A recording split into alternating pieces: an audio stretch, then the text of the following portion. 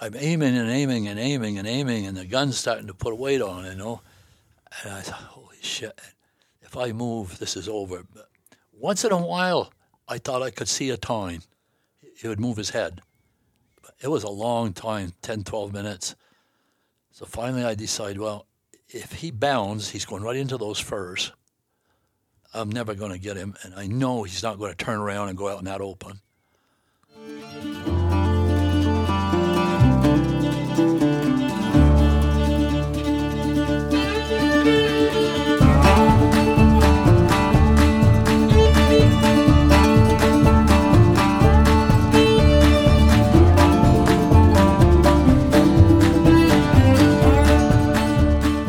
Welcome back to another episode of Northwoods Whitetails podcast. This week we are joined with Del Green and his wife, Nancy Green. You guys may have heard of Del Green. He's wrote a book, Tall Tines and Wide Racks. It was released quite some time ago. There's a good chance if you hunt the North, you know Del. You've heard about him. He is a very influential person through the state of Vermont. He'll tell you a little bit about some of the things that he has done for the camp owners of the Northeast Kingdom and creating muzzleloader season and amongst many other things. I am joined this week by Brent Dragon, and here you go.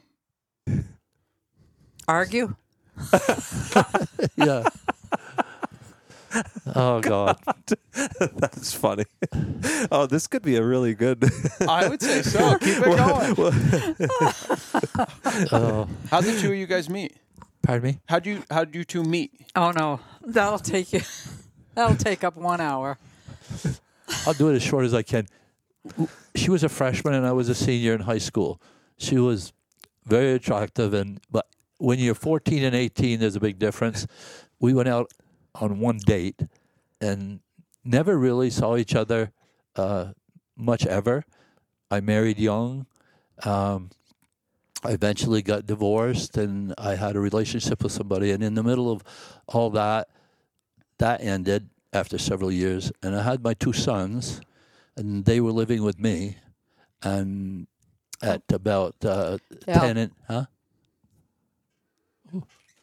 An aunt. At 11 and 13 or something like that. And so this Camaro pulls in front of my Honda business across from the Elks Club. And we worked on boats, motors, trailers, snow machines. We sold Polaris and Honda. And I see this girl get out of it and come walking towards the shop part. I had 3 mechanics working there, and And so she gets, and I walk out a little bit, and she's got these papers, and it was her, and I knew who she was, but I hadn't seen her for years. And she said her father had a little gun shop in Morgan, and this doctor had a bunch of guns he wanted to sell, and he gave her a list. And she took it home to her father, and her father really had very, very little money. They were poor, and just a little dinky gun shop, but he couldn't buy them. And so he said, why don't you stop at Del Green's? And so she did on the way through. And I guess really you said what I just told you about the guns. And so I said, well, I'll look at them, And then she turned around and went back to the car. And I don't know if I want to be down at the marina or where, but tomorrow, she said she's going to stop at the same time. I'm going to be here. So 4:30, in comes the Camaro, and she gets out and walks up. I can't sell these guns. I can't buy them because they were high-end guns, Seikos, Weatherbys. Oh. People that buy those buy new. Or if you came in to buy a used Weatherby, it would still be $400 or $500. And so I told her that, and she said, well, okay, I'll tell him. And so she was standing there, and I gave her the papers back, and I kept looking down, and I was trying to see her left hand to see if there was a ring on it. And so apparently I looked down more times than I thought I did. And so she says, well, okay, bye. And she starts to walk away, and she says to me, no, I'm not married, I'm not engaged, and I'm not seeing anyone. And she's walking away. And if you want to ask me out, you can.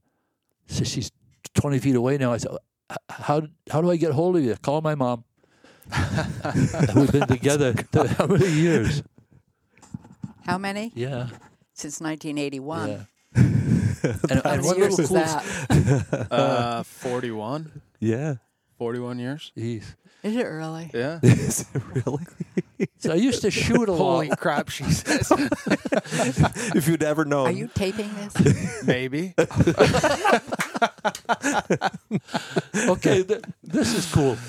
She's with me a few days, and I liked it. We shot a lot I always shot a lot, and I taught my kids to shoot. And we put the thing inside the tire and roll it down the hill, everything. And so one day I'm going to take the kids and I had bought them a Winchester lever action 22s. So she's going with us, sort of the first time, the two kids with us. Mm-hmm. And so we go to this sand pit, gravel pit, and used to have a lot of light bulbs in the house and wherever. And remember when the light bulbs blew out all the time? All the time. By the end of the year, I had 25 light bulbs or something. And so we'd go out and stick them in the sandbank, and so the kids are shooting at them, and they've hit a few. And so Shane, who's like 11, turns around to her, so she's just watching. And I was teaching him about leaving the gun open and stuff, and so he's got the gun like this, and he says, "You want to shoot?" And she says, "Yeah, I'll try a shot." So she looks at it, closes it up, turns around, pow, a light bulb goes, psh, and she drops the gun down, opens the action, and goes, hands him back the gun, and the boy's eyes are like this. My son Sean was the older one. She'll do. That's a great story. Precious. Yeah. Very good. Very good story. That is. Anyway. So you used to go out to the deer woods with him and help set up, and you just showed me that photo. Come on. Yeah.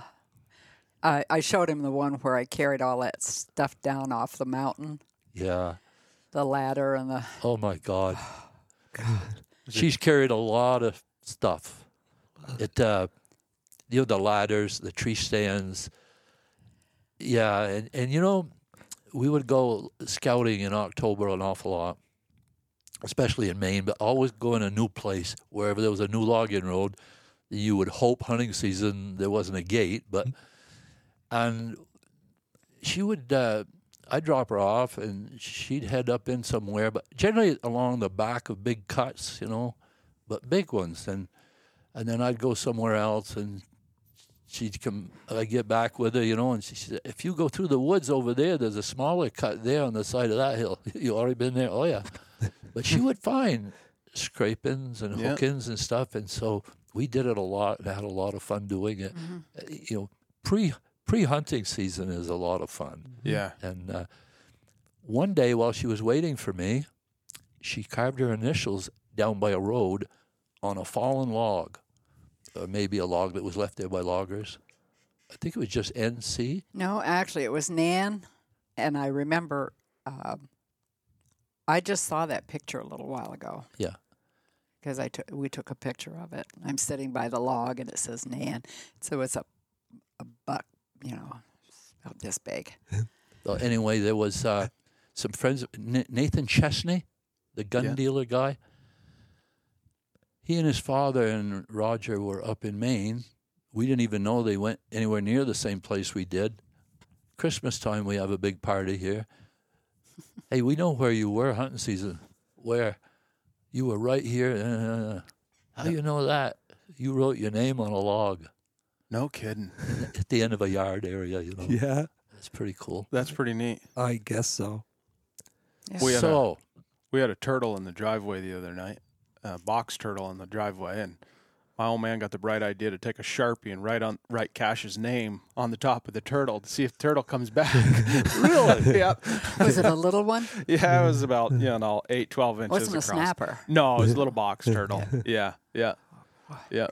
Because there's down in Newport, in for Magog, there's Yeah. a lot of snapping turtles. Yeah, I believe it. Especially South Bay. Snap. Oh, Yeah. God, they're beautiful. Yeah. Brutal. If Yep. you wanted to know what my opinion of to be a successful hunter, you got to start with a good wife, understanding. That's very good information. I think it's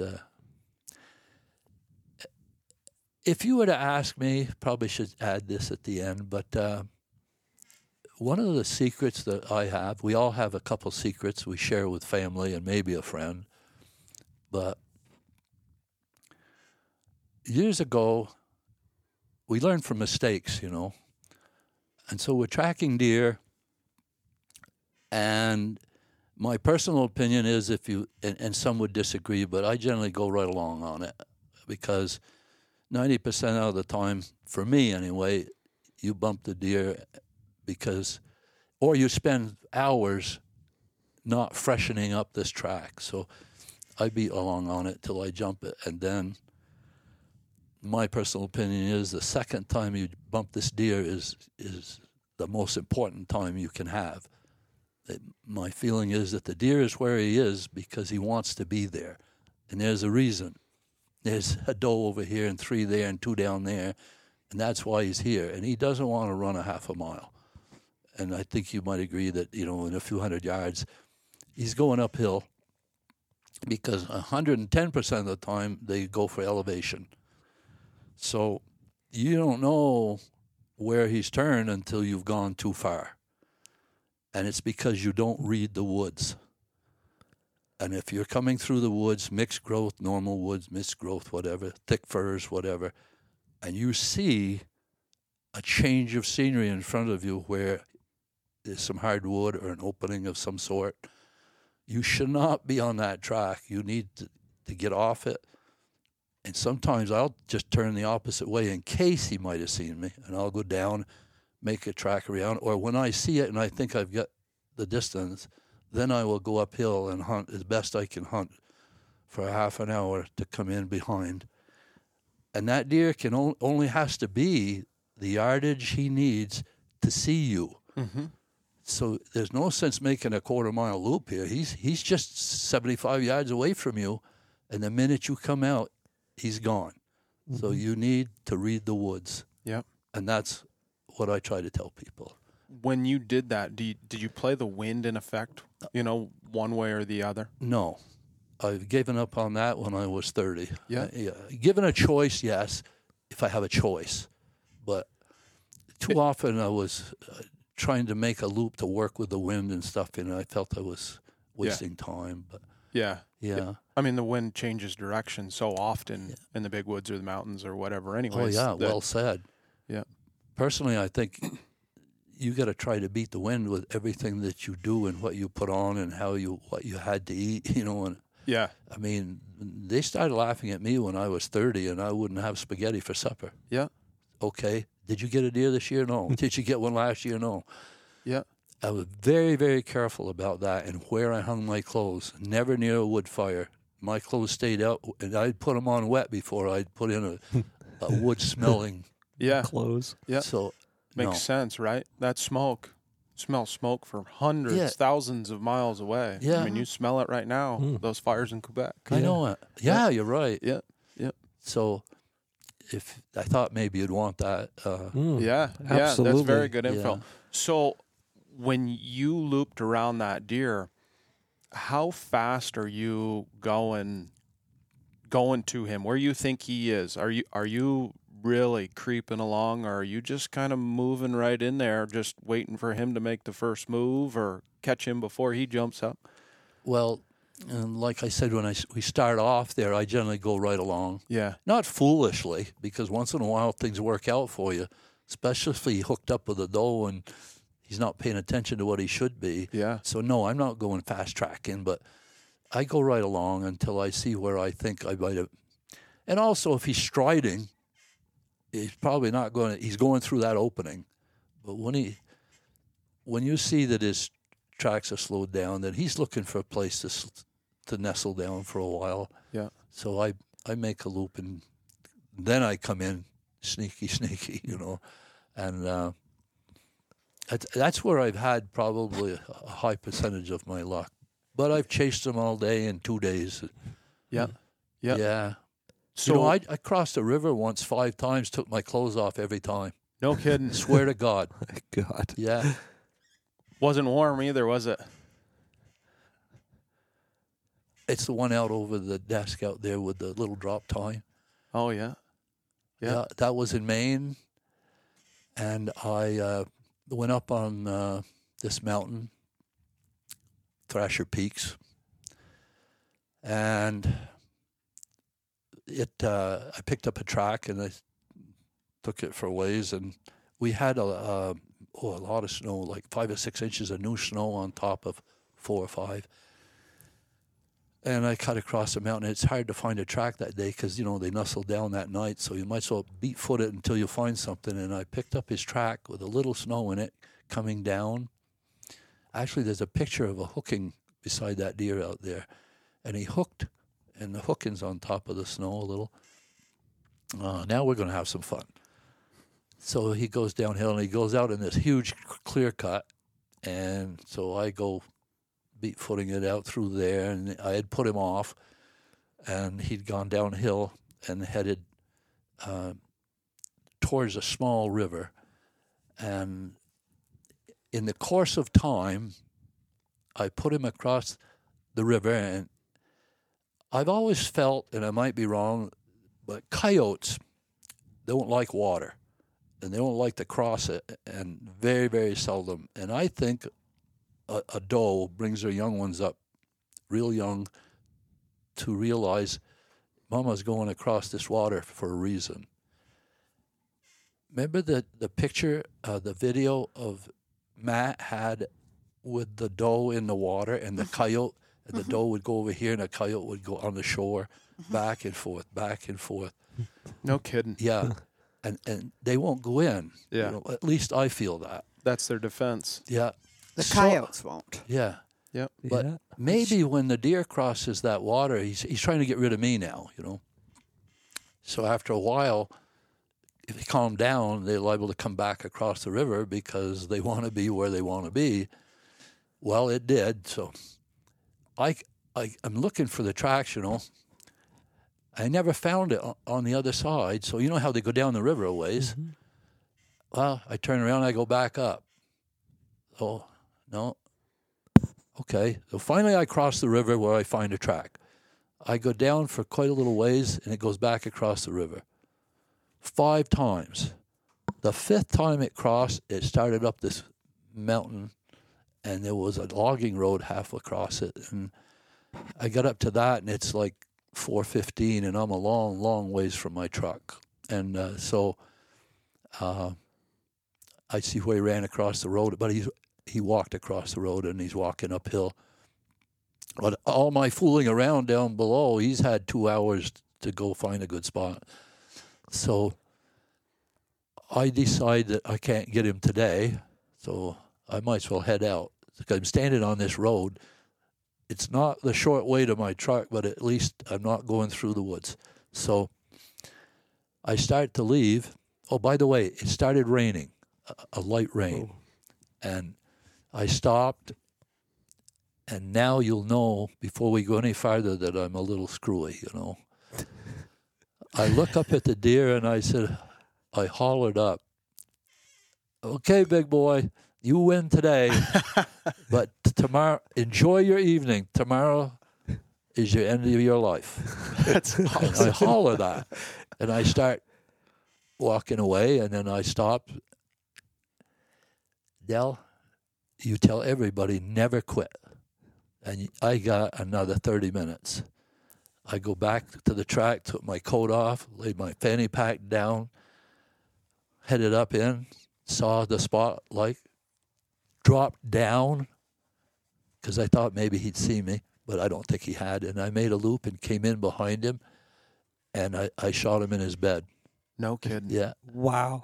And that's a good story. That's really good. It's kind of cool because, Yeah. Oh my God.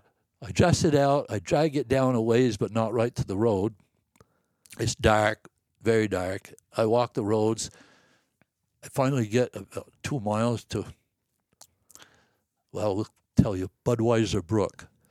When you're scouting, sometimes it's not stupid to put a 6-pack of beer in a little brook that you're going to cross on your way back. In the course of season, there's nothing against the law about having a beer on your way back to the truck, you know. Yeah. So I'm pretty happy. Just don't throw the cap away. No. No, put it in your pocket. Oh, I got to tell him That's that. another story. So I get back to my truck and I drive a long ways back to the camp. And have you ever met my friend Coon Fortin? I have. You Yes. have? Yes. Well, Very good guy. Yeah. Nice guy to have around if you want a 200-pound deer thrown in the back of your truck, you know. So I get back to camp, and we have this thing at camp, 7 o'clock. If you're not back, we go look for you. And everybody kind of likes to know where you're going that day within reason, you know. So I get back to camp, and it's about 10 past 7, and everybody's going out the door. They're dressed, and they're headed up to where they think I am. And so they're happy. They haven't got to go traipse around. Well, you get one? I said, yeah. And Coon always goes, the knife. Let me see the knife. You know, it's got some blood on it. So. Yeah. Yeah, that son of a bitch does. So, wow, we're all dressed. We got to go get it. I said, I am not going back there tonight. I said, my T-shirt's wrapped around his head. I'm not going back. We're getting the deer. I said, oh, Jesus. So we go back. We get there, and I've had a bad ankle for a long time, and I push myself to the point when you stop, you're hurting. And I just said, I can't go up there. I'll just sit here. Yeah. Well, they start to go, and then turn around. And Coon said, you put your tag on it? I said, no, I didn't. Well, give me the tag, you know. So anyway, they get the deer out, and everybody's happy. But pretty good story about never giving up. Yeah. Although I've done that a lot of times. I walked home in the dark like you have. So Yeah. Yeah. Determination. Mm. yeah, I think you can't. I mean, if you're a quitter, you won't excel at too many things, even work. Yeah. And so Nancy just thought of I think you'll really like this. It's not much about killing a deer, but about the hunt. Mm-hmm. So I'm up in Maine at, where did we stay? Wilson's Mills. Oh, Pittston Farm. Oh, Piston Farm? Was Yeah. that Piston? No, it wasn't. Was it? Yeah, Pittston Farm, which you've heard of. Oh, yeah. So we hunted up there for quite a few years. Rented the first cabin he ever rented out. Didn't even have any. I talked him into it. There was no kitchen. There was so salt and pepper shaker. Remember that. So the year before, I found a place that was a hot place for deer moving. If you got no snow, then I'm a good one for tree stands and blinds. I kind of like them the last hour and a half of the day. And I never hunt where they are, so I would go to where it is. So this is quite a few years ago. So I got I got my backpack and some little boards for steps and some screws and a screw gun and enough boards to make a little sit in a tree stand, which might be frowned upon by some wardens. So I hike up in a long ways, and I get there, and I build me a little tree stand. Then I get back to my truck. It's about 12:30, and we were staying in a campground then. No, By the river. yeah, That's where we always stayed. yeah. So, Ledbetter Falls. you're right. So anyway, hunting season, I'm going in there, you know. But it's not hunting season yet. So I come walking back out, get to my truck. I had a cap on my truck at the time. I open the cap, drop the tailgate, turn around and get my backpack off. Oh, there's my cooler. So I open up a cooler and I take a beer out, take a cap off, put it in my pocket for some reason. And then next thing I know, there's a guy standing behind me. He's about 6'15". This guy is huge, and it's a warden. How you doing? Okay. what you been up to? Oh, just scouting around. He said, yeah. He said, that partridge in the corner there, oh, by the way, it's Sunday. When did you harvest that? And I don't think in my life I ever forgot to take a partridge out at night, and I got back and didn't, and left it in the truck. Embarrassing, but I did. So it was cold and hard, so. Okay, let's go around the front of the vehicle. So we go around, and he said, why don't you open the door there and hand me that shotgun? Well, I think in Maine, the gun can't be in the cab. And now I know my hunting in Maine is done for 2 years anyway. And so I pull a gun out, and it's Ithaca 20 gauge. And he, okay, you put that back. He said, well, let's go back to the back of the truck there. So we walk back, and this warden's pickup pulls up with a young warden that I think he was training, maybe. So he gets out, and they confer.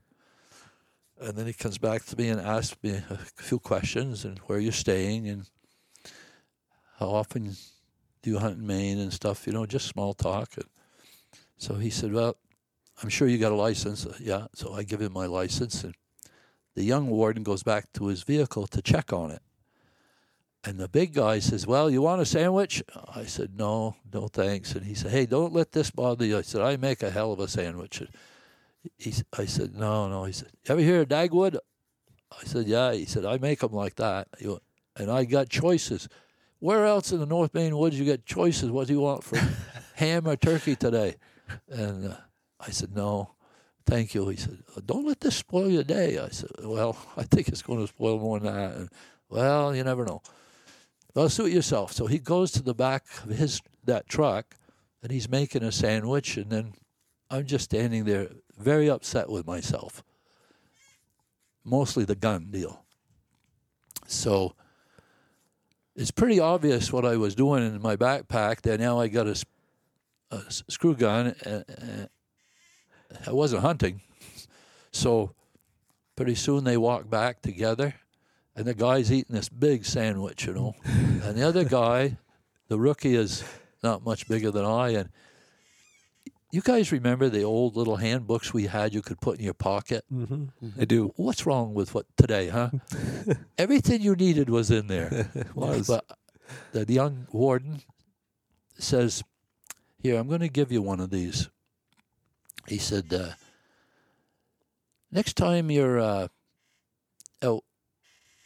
how'd that go? You're out scouting around, and you knock down a partridge there. Why don't you take care of it properly? I said, yes, sir. And he said, why don't? And he hands me another one. Same thing. He said, why don't you take this one? And if you're sitting in the car and it's raining, and nothing better to do, why don't you read this one? I said, yeah. Okay. He gives me a third one. And he says, when you're sitting in your tree stand, why don't you read this one? He knew, because the other guy must have told him. And I said, okay. He said, if we took a hike up to that tree stand, we might not like it, huh? I said, no, you wouldn't. Okay. He said, we're not brilliant people, but a hang-on doesn't need screws. I said, no. Okay. He said, well, you have a good day. And I almost fall on the ground. And he turned around and walked back to the truck, which was a touch from me. And I'm just shocked. I can't believe I got a break like this, especially the gun deal. Mm-hmm. I've broken 2 laws here. And I said, hey, you guys, I don't know what to say. I'm stuttering I said, except thank you. I guess just thank you. So the big guy goes, he said, a guy don't even throw a beer cap away in the woods. He ain't all bad. No kidding. Yeah. No kidding. Yes. My dad was the head of the state police here, and I came home and I told him this story, and I said, Dad, I got to get a hold of this guy's boss, a superior in Augusta or something, and tell him what this. My dad goes, no. don't do that. You know why. Yeah. Yeah. Yeah. Yeah. Ooh, okay, Del. Get in trouble for that. Yeah. Yeah. Well, what a nice, one of my better stories. Yeah. Yeah. Yes. Yeah. What a nice guy. Yep. He knew he taught me more than. Mm-hmm. Yep. Yeah. Yep. Yep. There's never been a screw gun in my truck again. Ever since. I bet. Huh. That's a pretty So- good story. So you hunted Maine for quite a few years? Yeah, I guess 25 years. You know, something I regret? I never had time to hunt. I had my own business or I worked, and I only got hunting weekends and Thanksgiving for many years. And I was probably 50 years old before I could ever take a vacation. No kidding. Yeah. Mm. I think if I'd had some time, I'd have done pretty well. But, you know, Thursday, sometimes you could have Friday off with Thanksgiving, you know, but I just never had a week, Yeah. ever. And did you work for yourself? Well, we had a couple of businesses, and it was the same thing. You can't sell a Polaris snow machine, you know, in November if you're not at the shop and everybody wants to talk to the boss. Yeah. And then we had a landscape company. I went back into construction, and I'm known as the greater magician. So Yeah. I won't brag about my hunting, but I can do a lot of things with a grater that you would not believe. No kidding. Yeah. And my boss knows it, and just, I still work a little Yeah. for a great guy. You guys get around, when you go to Bloomfield, just before Bloomfield, big log yard there, and a new shop, and his name is Mike Belknap, has a camp with his father on West Mountain. But one of the nicest guys I've ever met in my life, and we call it anal. He's a perfectionist, everything, No kidding. and I am. And so we get along like this. I mean, if there's one little thing wrong, fix it, you know. If there's dirt on the fender of that truck, clean it, you know. So you work alongside with Eric. Pardon me? You Yes. work with Eric. For what? With You- Eric. With Eric. You work Oh, with Eric. my God. Yep. Yep. I know him well. Jesus, what a guy. Yeah, he is. And what an operator. Yeah.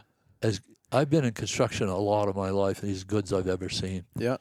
If he's putting a road in with a bulldozer for logging, he don't need the grader. Yeah.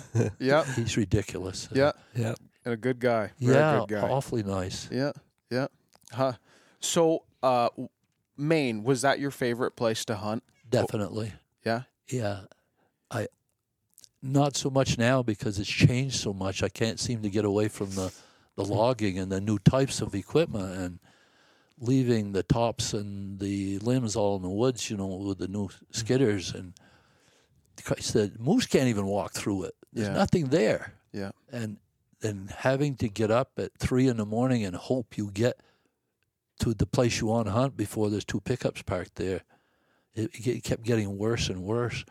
So I think now if I was a little younger, I'd head farther north. You know, I'm sure there's land I haven't found. Yep.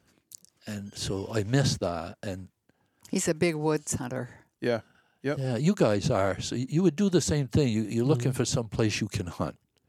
Away from people. People. Away from people, and you know, we're there to have fun. You want to enjoy the day, and you want to enjoy every bit of the day. You only can have those 10 or 15, 20 days that year, you know. And so when it becomes frustrating, I just actually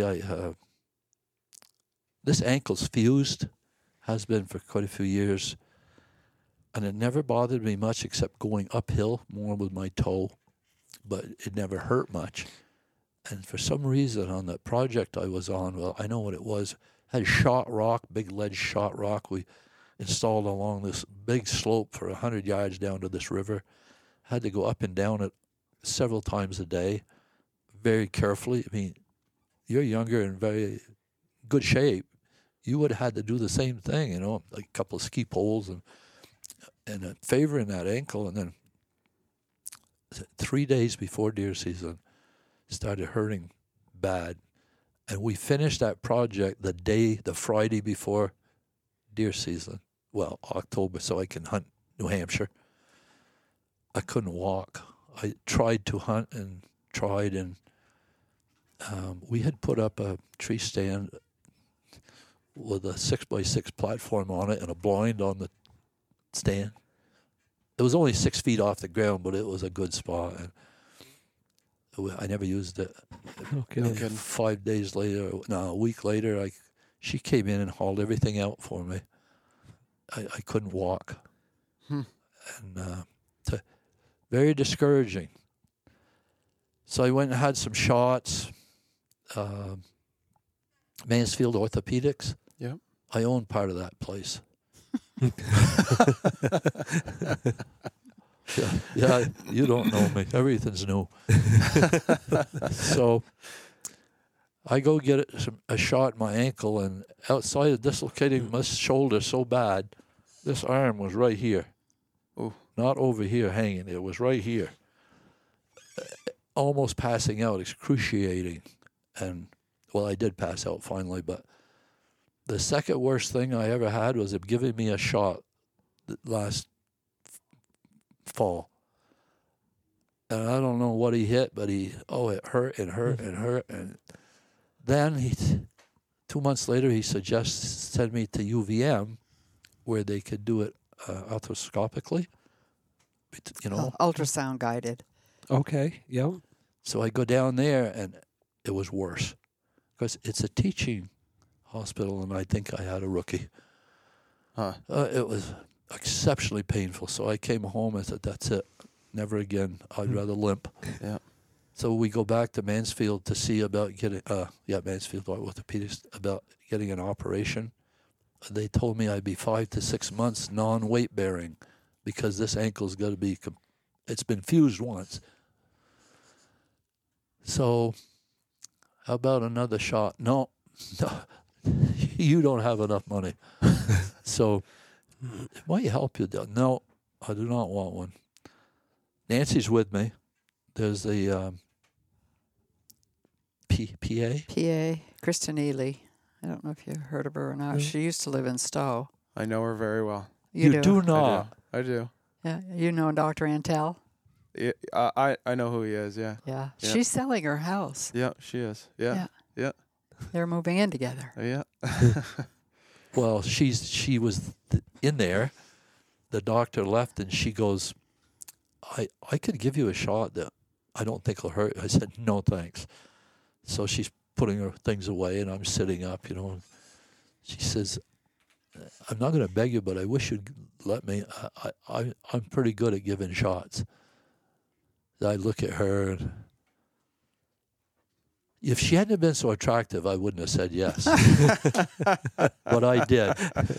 So lay back down. So I do. I don't know, 30 seconds, whatever, later, I felt a tiny little prick, but when they give you a shot to numb it first, and then she goes over, now she's getting the big needle. She gets a Band-Aid, and she comes back and puts it on, she's all done. The word I cannot believe it. You never felt it. No kidding. No. The difference Wow. between experienced and unexperienced, I So guess. you don't have to tell her that you heard this because she knows. Yeah. Because a few days later, you get, unlike stuff in the mail today, a review of where the nurses were nice, was the place clean.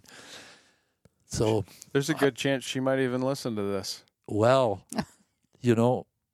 Really? Oh, yeah. She 'cause shot she's her on- first. She shot her first buck last year. Yeah. well, we got the story. I Yeah. was happy for her. Actually, she's got my book. yeah. A friend of hers, Who gave it to her? Hannah, Hannah did. Yeah. has lent it to her. So anyway, I lost my train of thought here. So they call now. You don't fill out the paper anymore. So they call me up, and not her, and it's a recording. Yeah.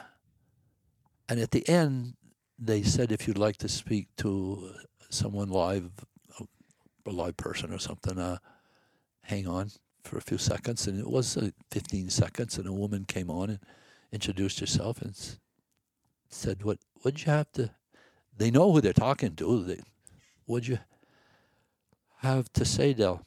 And I said, just something real short. You tell Christian that I want to date with her in that office 3 days before deer season from now on until I'm dead. Because she's the only one that could ever give me a shot that didn't bring tears to my eyes. No kidding. Well, I had to go back, and she'd got the message. Yeah, so they told her. That's pretty good. And you know what? I will do it. Yeah. So you're still deer hunting quite a bit. Well, I had a bad year last year. I did not hunt. Yeah. The first time in my life. I tried a little bit, and it was so painful that the fun was out of it. And so I went looking around, trying to find a place that I could go 100 yards and put my blind up. And I kept looking, and I found a spot, and I took her up to it. Not then, but it was near the end of the season. It was in New Hampshire. Yeah. But it was rifle season, and it was towards the end of the season. So I found a spot where there was snow, where there was quite a lot of deer movement, and they seemed to be coming up out of this little place, and so the wind seemed good and everything. So I go get my blind, and I set it up. And it was probably only 100 yards from my truck, which was out of sight. And so I went there like an hour before dark. And I'm looking all around and stuff, and I kept glancing to this one spot off to the side. And all of a sudden, here comes the deer. Christ, it's a buck. It was about a 4 or 5 pointer, like this. And right behind it is a doe. He was in front. He came up over the bank. He's, 40 yards from me, and turned and started to walk away. And I didn't shoot it, and I don't think either of you would have either. Yeah. And so I'm pretty pumped up. I'm going to be back here tomorrow. And of course, I didn't see anything, and I didn't get anything, but I found a place. And in that area, I can get to some of it. And I am doing better than I was, because I have some braces that, no, I don't want those. They're not going to work, and yeah, but they do. Yeah. And so I'm hoping I probably won't be able to track deer, but at least I can go hunt within reason. Get back in there. Yeah. Yeah. Would you say that maybe a piece of advice to a lot of these younger guys is to get into the tracking game now while they have the youth in shape? Yeah, definitely. There comes a point in time where you can't do it as well as you want to do it. Yeah, we can learn from that, huh? Hmm. You took the words out of my mouth, but they need a mentor, Mm-hmm. I think. And it's not brain science, but if you got somebody to talk to, which I never really had. I had an uncle that loved to take me hunting, but here, sit here, I'll make a loop, Yeah. So I think today we have a lot more people, I think, tracking deer, don't you? Yeah, I would agree. Mm-hmm. I would say. Yep. It's become so popular, and it's fun. Yeah. There's excitement in front of you all day long. Yep. And what's better than that? Yep. Yeah. Yep. That's exactly it. Yeah. Yep. How did you get into wanting to track? A lot of people ask me that, and I just thought it was, I'm going to follow this, because at the end of the rainbow here, maybe there'll be something exciting here. It was better than walking where there was no tracks, Yeah. And so I think that's all there was to it. And then for me, it was a learning curve. Even my uncle didn't know all the little things that we three know. Yeah. I had nobody to learn from. Yeah. And so it was from mistakes, I guess, Mm-hmm. after a while. The thing about the woods, reading the woods, it didn't take me long to figure that out. I mean, about the 7th or 10th time, the same thing happened. Oh, I got to figure out a way to do this, you know. And then when it worked, then I was hooked on it, you know. And Like someone's flipped a switch. yeah, to go do what I said I might be able to do this fall, I'm not all pumped up, but I'll go. And I know I'll cut a track somewhere and say, I got to try this, you know. So, you know, we all get older, and I'll be 81 the end of the month, and so no complaints. Yeah. No, God, no. You're in extremely good shape for 81 years old. You do not look 81 years old. Yeah, I got a lot of broken parts. Fused vertebrae, you know, the knee replacements. This wrist has got 11 screws and a plate in it. You know, it shouldn't even be here. They put me on a helicopter. You would not believe. How did that injury happen? Well, I'm a non-professional logger, Mm-hmm. meaning stupid. You know, like all of us, cut a lot of firewood. We cut all our own firewood here for 30-something years, cut it all for hunting camp, you know, so that's the extent of it, except I had a landscape business. We took down trees. We had a bucket truck, had people that were afraid of heights, so I'm up, you know, and learning to fall trees so they didn't hit the house or the garage. And I learned nothing to do with this, but if it's only can come out in the driveway and it's a paved driveway, get 2 dump trucks, fill them with their tires, bring them up and stack them in the driveway. Yeah. Yeah. Anyway. Yeah. So I know it all, you know. So I'm an inspector on the power line, and down near, I don't think. Victory? Yes. Yeah. See, this is why you're helping us here. Okay. The Holiday in the Hills, which you may never have heard of. I've never heard of it. No? Up in Victory, they never had a phone, any of those homes in there, the farms or anything, they never had any phone lines.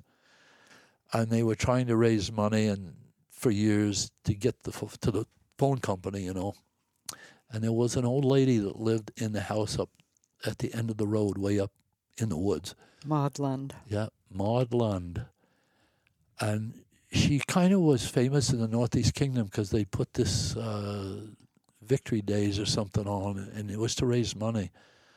And they'd have all kinds of things there, and they would raise some money. And so now I'm an inspector on that power line, and my boss asked me to try to find a gravel pit closer than where we were hauling from. And so I kept looking, and I finally found what I thought would be a gravel pit. And so Seaward Construction, big company, I get a hold of them, and we go down and look at it, and the guy agrees, so they send down an excavator and a big bulldozer the next day. We never forget this, January 22nd, it was 22 below on my daily report. I'm not supposed to be doing anything but overseeing this work. They come in, Seaward does, a bunch of guys. We got an excavator and a dozer there, and they show up with 2 chainsaws that were made 40 years before or something. They couldn't get them started, neither one of them. And so they turn around and leave, and we're sitting there, and that bugged me. So I had a big Husqvarna chainsaw in the back of my truck, so I put my coveralls on and went up over the bank. And by the way, the excavator guy is starting a face, and you know, with the excavator. Mm-hmm. And there was a big stand of spruce in there, about like this, say 8 to 10 inch, all the same, about from me to you, or here to the stove. So I start cutting them, and they're falling away from their neighboring branches, you know. They're all straight, and they're all falling. The father and son on the equipment would hook in on a cable and on the dozer and pulling it down, and then the guy with the, you know. So I had cut a lot of trees, like 30 of them, and it was all going pretty fast. I don't have to limb or do anything, you know. So I just wait. They'd hook and pull it out of the way, and I'd cut another one. And so I cut one, and it went back just a little bit towards the other trees, Oh, shit. So I'm looking at it. I'm walking around. Do I go get him with a cable to help? No. I think if I cut this tree back here, it'll come this way and push it over. So I don't remember anything. I don't remember cutting it. But I do know that Larry Dixon said that I was 20 paces in the snow where there was no steps. And it hit me. I think what happened, the tree came back and hit me in the face. It broke my skull. A fracture from his skull down across his cheek, and Wow. took out his. Should have couple killed teeth. me, and then I came to, and those guys didn't come up to look, and I don't know if I was out 30 seconds or 5 minutes or I don't know what. And I came to and I was laying in the snow face down, and I didn't know where I was or anything, and then just thinking, and I remember my heart beating like heck, and then I knew my head hurt awful, and then I realized, finally came to me what I was doing, and then I got to get out of here, and I went to get up, and my wrist I dislocated the shoulder, so I can't hardly show you, but was behind my back on my spine, and the other tree came down and landed on my back, and I was pressed to the ground. I couldn't get out. I couldn't pull my hand out. And I realized all this, and the snow was deep. I mean, January 22nd in Victory, the snow was this deep.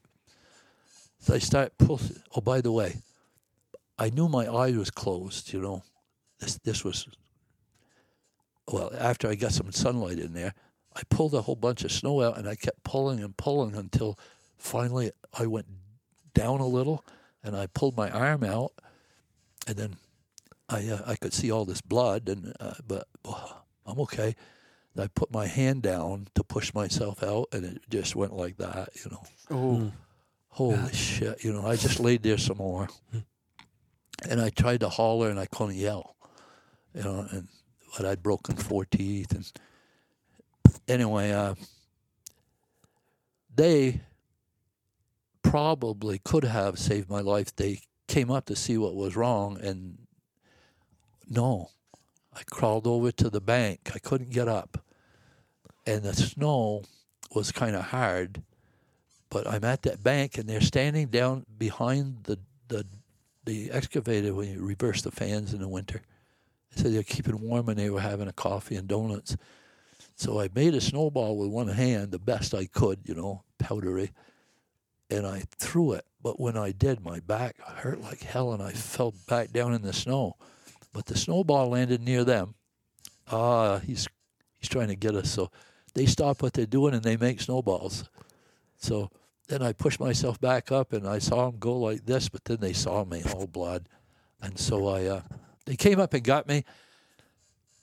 Remember the old days? We never had fiberglass or plastic liners in bed liners in our pickups. Mm-hmm. Everybody had a sheet of plywood. They were smart. I couldn't even talk. They came up with that plywood and put me on it and carried me down to the back of the truck, and they put me in there. Never moved me much. Mm-hmm. And I did pass out there because I don't remember turning them around or anything, but Larry, and Larry, the father and son. Larry and Larry. Nice man. The son had taken his coveralls off. Of course, I had some on, and he laid them on me, and he was laying on top of me to keep me warm. It was 22 below. But sensibly, And we started out of there, and I don't remember that, except I remember stopping, and the next thing I know, there's this woman. Maud Lund's daughter was supposed to meet me there because was supposed to tell her how we survey something, and then when all the gravel we get is gone, we survey it again, and the volume is how much we pay you, and we want that to make sure it's right. We pay you to get a surveyor of your own. And then that's how we pay. Oh, I don't care. You just take what you want. And so we can't do things like that, So, I'll get my daughter. So her daughter, who was maybe 50, showed up, and that's who had driven down in to meet me that day. I'd forgotten that she was supposed to meet me, so I could explain this to her. And so the next thing I know, she's over me there, and she's pulling I got a handkerchief out, and I'd put it, because I broke 4 teeth off, and they were hurting awful with the cold air. So I put it in my mouth, but the blood froze on it. So she puts her hand on me, and I can't talk. She gets it out of there and says, "What the heck happened to you?" And I said, "Well, I cut my own." I was laying there before thinking I had proposed to her, and my head was swollen bad here, and my eye was closed, and I thought I lost my eye. And I know she's not going to want to marry me. Doesn't speak well for me, does it? I was so scared of that the injuries. So she said, "Oh, what have you done?" or something like that. And I said, "I cut myself with a chainsaw." No, you didn't cut yourself, but you sure got hit with something bad. So she moved her car out of the way, and they drove me up the top, and I got in an ambulance, and I went. And I don't know why I'm telling you that. That's a pretty good story. So let me ask you something. This is just on my mind. Lund. Yeah. Is that related to the gentleman named George Lund? I wouldn't know. Yeah. Did you know George Lund? No. No? I gather he was a pretty good deer hunter in his day down in that country. Shot some really big bucks. Well, it might be. I mean, Victory's a... Yeah. Yeah. Yeah, really big ones. The gentleman that possibly shot the big rack deer in Vermont that your dad had, was his last name Lund? Did he get that far with that? That's where it had come from, right? I don't know. I don't know that much of it. Yeah, I don't know that they ever really got to the end of it. Yeah. Because George had passed away. What was it? Yeah. 4 years, 5 years, maybe ago or longer. Yeah. Oh. So they never really got to the end of it. Oh. Yeah. Yeah. But my dad tried. This George had shot some really nice bucks. That Granby, Victory, all that country. Have you guys hunted any of that country? Have you? Yeah. That's the Senecas. Yeah. Yeah. I've hunted from one end of Canadian border to the bottom. I kind of figured you had. Yeah. Yeah. Hey, on that note, on the East Branch, Yep. I've been grading the East Branch all the way to the Norton Road. Then I do South America Palm to Madison Brook, and then some other logging roads for them. And in a month or so, I'll probably be done. On your way up the East Branch, there's mile markers. Mm-hmm. But somewhere around 7, there's a cabin, a nice old log cabin beside the road. Says Camp 10. Yep. Ever talk to that guy? I never have. Stop. Yeah? You guys need to stop. Okay. That's good info. I could lend it to you. You don't have it. You gave it to Bob McDowell. But he'll give it back to me. I'll get it to you. He did? I'll get it to you. He put together some history of, well, we all have read books about the logging in New Hampshire and Vermont, but, they floated logs down the yellow, the black, the North Branch, the East Branch, and a big part of that was done in New England were those tributaries. Well, that cabin was built in 1920, and the railroad went right in front of it. They built a railroad for the main road that went all the way up in that valley. No kidding. Yeah. And here's something that I never knew. I've read all these books. They're interesting. And actually, my ex-wife's husband, who we're friends with, had a camp that we visited quite a few times with our sons. And it was a gorge, huge, huge boulders. And they had this cable they would put across it, and it would hold back the logs. And then when the water built up and up in there till they wanted to release it, when times were right, they actually took an axe, and it would generally, with one mighty swing on that cable, it would split it and the logs would go through. And Wow. that's about 2 mile. Hey, I'm going to wander off this. The airplane under the cable. So this, I never knew that hardwood logs don't float. Never knew it. Yeah. So all the hardwood in that country was taken out on the railroad with the pictures you've seen of the horses pulling the big sleighs, if you will, on the railroad. Well, that railroad went right in front of them, and there was a big barn across the road from Camp 10. And can you think of the hay they had to bring in there and put up to feed those horses for 5 months? Yeah, I mean, that's a long ways to bring it, too. Unbelievable. That country, I'm sure, was nothing but woods back then. Yes.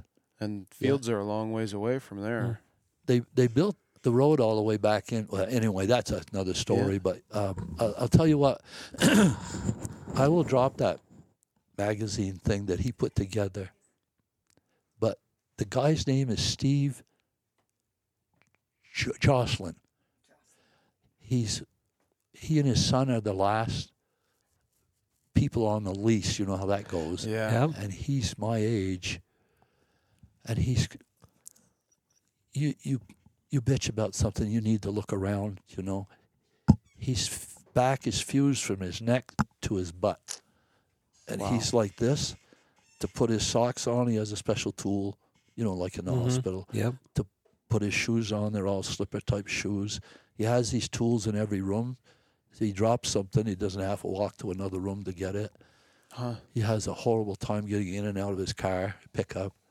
And he's up there sitting all alone on. You can tell I'm a talker. So I'm running the grader. I parked my truck right almost in front of the camp because nobody's up there this mosquito-infested time of the year, you know. But wouldn't you know, he was there when I got back. The loggers give me a ride because I end up 4 or 5 miles farther up. And so every night, and they generally leave about 2:30, so they'd come and get me to move my truck. Yeah. And when they brought me back, I thought, oh, shit.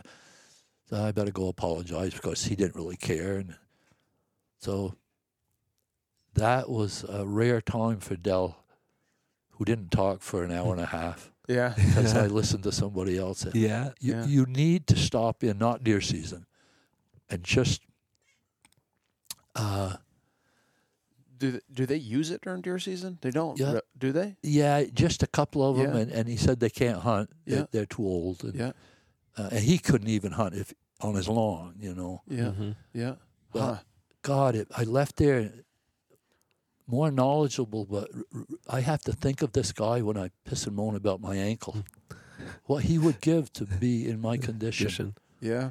Oh, Jesus. Yep. But a wealth of knowledge, and I'll drop that off at your house because Sure. Bob will bring it back to me. I know he will. Sure. Yeah, that's pretty interesting. Because he knows if he doesn't, I'll kill him. So So you had, speaking of camps, you've had some camps over the years, right? yeah, I think maybe I already said something about the camp being, the lease was 0002. There's the second lease that St. Regis let out back in the old days. And so I would say I sold that camp about 8 years ago, and it was 50 years old the day I No kidding. sold it. Yeah. You shoot any bucks out of it? Oh, yeah. Yeah. There's Yeah. quite a few in your book that you had written. We should mention that you have written a book, Wide Racks, Tall Tines, and it is extremely hard to find. You got to know somebody that has a copy. I think what we got to do is what we talked about before, and sometime I'll pursue that. For now, we'll leave that alone. But Yeah. I need to because we're still getting these calls. Yeah. So your book, I would say, is probably the most informative book out there for someone that's interested in tracking. Really? Yes, you tell it the way that it is, right? And in some of your stories, you say, I'm not trying to offend anybody, right? Yeah. You give a lot of insight to someone that wants to track. you give a lot of insight on mentally how they should be, right? Like Yeah. not quitting in a way, Yeah. right? Huh. There's quite a few tips in there, one of which you can't kill a big buck if you don't hunt where they live, right? And that goes back to a little bit more. Like one of the key points that you had mentioned in one of those stories was you're in an area where the primary age of the bucks being harvested is 1.5 years old. The chances of you shooting a 200-pound buck in that area is slim to none. Yeah. It ain't gonna happen. Yeah, I guess I remember saying that. Yeah. No, but it's very truthful. Yeah. Right? The stories that I read in there, that is probably the most informative book to anyone that wants to get into tracking. That's nice of you. It's true. It's of all the books that I've read, I was telling Joey today on the way, I said that is by far my favorite book that I've ever read, and I've been trying to get another copy of it since December. And it's they're very hard to come by. I don't know how many copies. If you said you did 2,000 of them or 1,000 of them, 3,000. 3,000. Yeah. But they're very hard to come by. They sure are. Yeah, we got to do what I told you we need to do. Yep. And we just haven't taken the time. And this sort of thing, not this precious thing, but people call and ask me, and not to make any money with it. I would sell the thing now for what we pay for it, because yeah, but there's very valuable information in there, and those stories, some of those stories that you have in there they're priceless. They really are. Yeah. They really are. I mean, there's one in there. There was a 260 some odd 265 Maine buck that you had killed. Yeah. Yeah. One of my favorite stories was the buck pool buck. Oh my God! Yeah, I forgot about that. Yeah, I forgot all about that. That was a really good story, and about the guy that at the store. Yeah, he weighed the deer wrong. Yeah, on purpose though. On the platform. Yeah, he added more weight to it so that his buddy could win the buck pool and that you didn't win the buck pool. Yeah. But also, I think it was told about the time when you had dragged the deer for a ways, then it was going to be late, so you ended up going to a lady's house and knocking on her door, and she was scared to death. Yeah. And then she ended up letting you in because you knew the store owner. I forgot all about that. She had a chain lock on her door, and it was raining, and I'd sprained my ankle walking up the road, and I put the gun over before I went to the door because I know how people are. Yeah. And it was pouring, and I didn't have the deer out at all, and I sprained the ankle jogging up the road on a stone, and Cubby Ainair owned that store up there. I forgot all about that. Yeah. And she said, "Please go away, go away." So I stepped back and I said, "Listen, would you call a friend of mine named Cubby Ainair that owns a store?" I said, "Yeah, he's your friend." "Yeah." "How do I know that?" I said, I call him. And so she did, and he told her to let him in. No kidding. I bet I wrote about the pants she You gave. did. You said her husband had passed away, and that she realized how wet you were. She made you supper. Yeah. Yeah, she made you supper and gave you the clothes. I hate noodles, cheese and noodles. I don't hate it, but I don't like it. She put a plate in front of me so big you two couldn't have eaten it. I finally got it down, and she put more down. Yeah. Oh, I'm embarrassed. I would forget that. I mean, those stories that you had written in that book are just they're great, well written. Was that in Vermont, New Hampshire, Maine? Where was that? Worcester Woods. Really? Yeah. Yeah. Huh. Actually, what happened, I probably put that in there. I was coming home to go hunting at the camp, and I got up on the way home. I came up through there, and I had a Volkswagen at the time, and the buck ran across the road in front of me. Okay. It was, I don't even remember if it was dark or not, and I got home, and we got snowed out. We couldn't get into Lewis Pond Camp. So my uncles were going to go down to the old camp that my uncle still had. So my brothers and my dad had already taken off. Well, I know where I'm going. And it worked out. Yeah. That was a super good story. You were mentioning something about shooting the bark off a tree. Yeah. To get a buck to move. Yeah, did I tell you that on the phone? No, you told me to remind you of that on the phone. That you would like to tell that story to us. I don't know if it's something we should put out there. Oh yeah. Yeah. I wonder if some people wouldn't think that was stupid. You know what? I've been called. I guarantee you they won't. They probably find it very, very interesting. Absolutely. Well, I put that on here, then I crossed it off. Oh yeah. The deer. I need a second here. Yeah, the one with the high tines that weighed 244. That you and I were looking at. Oh yeah, wicked rack tall. Yeah. Okay, my. Hey, would you guys like a glass of water or something or anything? You want to take a break? Yeah. You want to take a break? We take a break. We'll take a break. Yep. We are back from break and try and pick up where we left off, but it's been a little while. Okay. Well, new story. That big high tine buck that you saw in the other room. Yeah. That weighed 244, so it's one of my specials. My brother and Coon Fortin and a bunch of guys were hunting on this ridge, and we had no snow, so I was part of this, and we were probably close to 2 miles apart, but somehow managed to come down in the middle and regroup. But my brother and Coon was still up there. Actually, Coon was, and he found this place where these two bucks had fought. Very evident on the ground, torn up all around this little brook in a slight ravine. And you couldn't believe how much hair and blood. So he was emphatic that we come up and see this, but we already been, mountain climbing. So my brother Bobby said he was coming up. So they went up and they took pictures of it. And I guess it was pretty torn up. But as you can imagine, if they started fighting near this brook, they're not going to fight uphill. So they kind of fought their way back and forth across this little brook. Well, little brook is one of these. And in the end, there was a touch of snow up in there, little bit.